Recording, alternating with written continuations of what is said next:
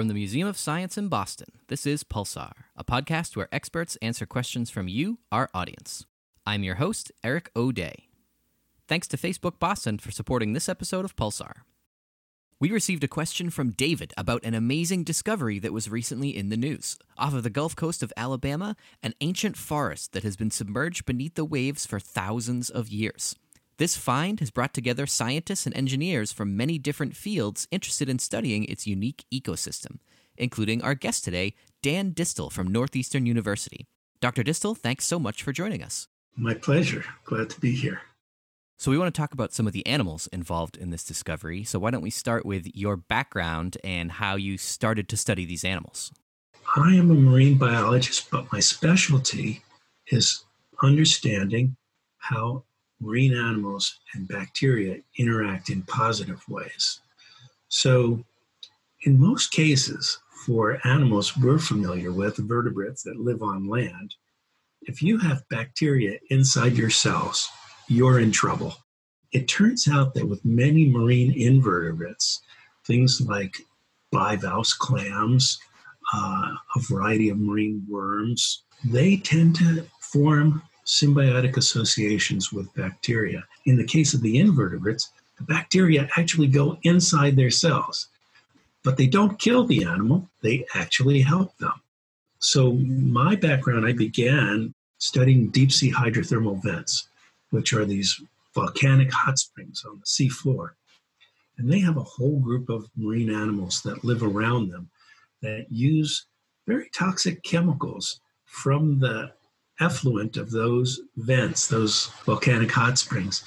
They have bacteria that help them convert those toxic compounds into food. And that's what these animals live on. So I started studying that. But through my career, I learned about these shipworms and realized, hey, they live in shallow water. They're much easier to get to. You don't need submarines and you don't need to go down 2,000 meters. And it's turned out to be very, very exciting. These shipworms have kept me busy for over 20 years, and we're still only getting started. Now, this underwater forest is this super unique habitat. Why don't we go back to the beginning? Can you tell us the story of its discovery? Yeah, it's an interesting story, and it goes way back. It turns out that this forest probably existed along the coast of Alabama about 60,000 years ago. But at that time, sea level was about 60 feet lower than it is today. So over time, that forest got swallowed up as sea level rose, and it got covered with sediments, and it stayed that way for tens of thousands of years. Then about 14 years ago, there was a major hurricane in the Gulf of Mexico, and it produced waves up to about nearly 100 feet. When you get waves that big, it churns up the bottom. And when that happened, it exposed some of the parts of this ancient forest. But it didn't get noticed for a while. It wasn't until some fishermen began noticing that they were getting really good catches in a particular location, and they started to wonder why. So they hired a local diver, and he went down and looked around, and the first thing he saw, he described it as it looked like a coral reef. There were these large structures, and they were all covered with anemones, and there's fish swimming around them, and crabs, and all kinds of sea life. But when he got up closer, he realized that these weren't coral heads, which would have been a surprise in that location, but they're actually big tree stumps.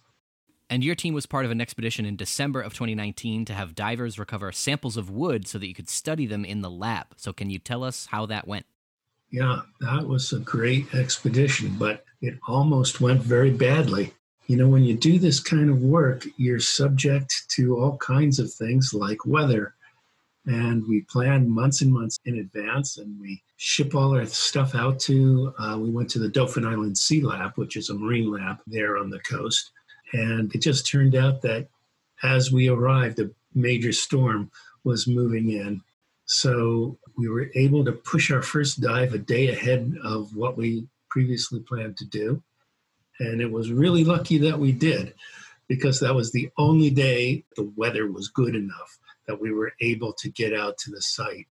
the conditions were awful. It was dark and rainy and big waves, and the bottom was really churned up, so the divers could barely see the site. They couldn't even see each other. In fact, one of our divers said the way that he found the bottom, so he was following a line down that had a weight at the end, and when his face mask hit the bottom, that's when he found it. They were able to collect, literally doing it by feel, and they were able to bring up enough wood that we could bring it back to the Dauphin Island Sea Lab, and that kept us busy all week. Now, a forest that's been underwater for tens of thousands of years, why does that make a unique habitat that you really want to study? There's not been much research on this kind of site.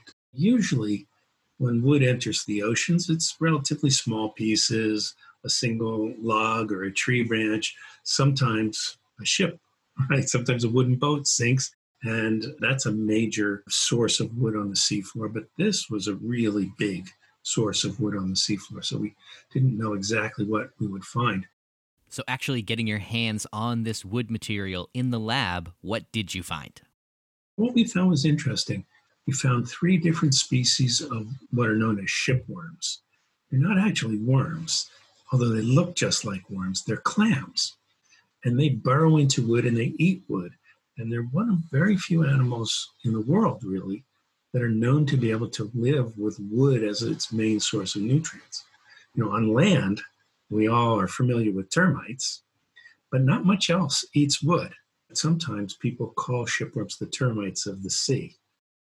So finding these new species of shipworms, besides the discovery of a new animal, why else is it really exciting? Our goal in this project was to isolate bacteria from these shipworms. The reason is most animals that are able to eat wood or anything made of cellulose, which is wood, and pretty much all plant matter is mostly made of cellulose. Most animals can't digest cellulose, but with the help of bacteria that make proteins called enzymes, these proteins help break down the wood and help the animal digest it. We were very interested in isolating these bacteria and learning, A, how they help the animal break down the wood, and B, we actually found out in some previous studies that these bacteria can make certain useful compounds like antibiotics. So we were very interested to see what antibiotics they can make. Now, it sounds very unusual to be looking for new antibiotics at the bottom of the Gulf of Mexico, inside a bacteria, inside a shipworm, but most of our existing antibiotics come from places just like that in nature, right? That's exactly right. Actually, almost all antibiotics come from bacteria, and they're found in a lot of places, mostly on land and soil, for example. But more and more, we're finding new drug lead compounds in marine organisms.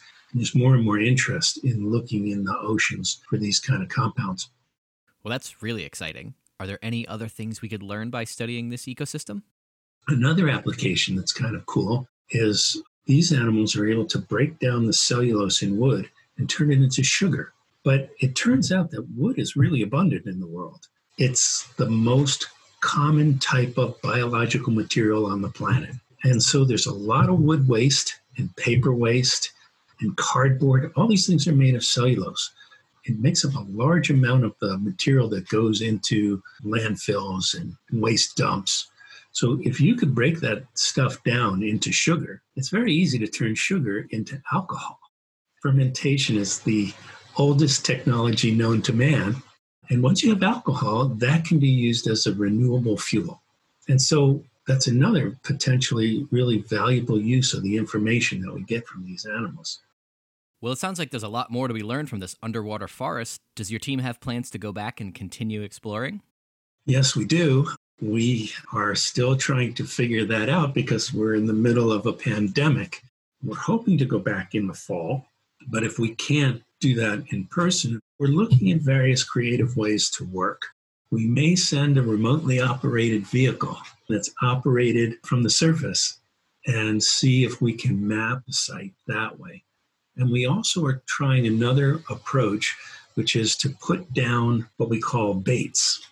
These are pieces of wood that we tie to an anchor and we put down at the site, and then we have divers collect those and mail them back to us. So not exactly a traditional fishing expedition. Have you tried this before? Does it work? That's a different kind of fishing. That's right. We tried it on our first expedition to see what would happen, and it was too successful. By the time we had the divers collect the wood again, about 6 months, there was almost nothing left. They were almost completely eaten. Next time, we're going to try 2 months. So let's finish by talking about the team. What's it like to bring so many different types of scientists and engineers and diving experts together to help each other study this ecosystem? We have a great group of people. Many of us have been working together for over 10 years on similar projects like this. But it's really helpful to have scientists with different backgrounds, because when you get out to the site, there's so much to see, and different people see it in a completely different way. We have a group from the University of Utah that's working with us. Their expertise is in microbiology and also in biological chemistry. So they do the drug discovery research. And then we also have our collaborators from Northeastern University. They include Mark Patterson, who does a lot of work with robotics and remote observation of the seafloor. And so he's the one with these remotely operated vehicles. And then we have Brian Helmuth. Brian studies how organisms interact with the environment, and he's particularly interested in questions relating to climate change. This is kind of an interesting scenario in the climate change perspective, because as the world warms, we're going to see more rising sea levels, and we're going to see more wood from the land and more forests getting submerged under the ocean. So wood is going to play a larger and larger role in coastal ecosystems as the climate changes. So that's really exciting to have Brian on board.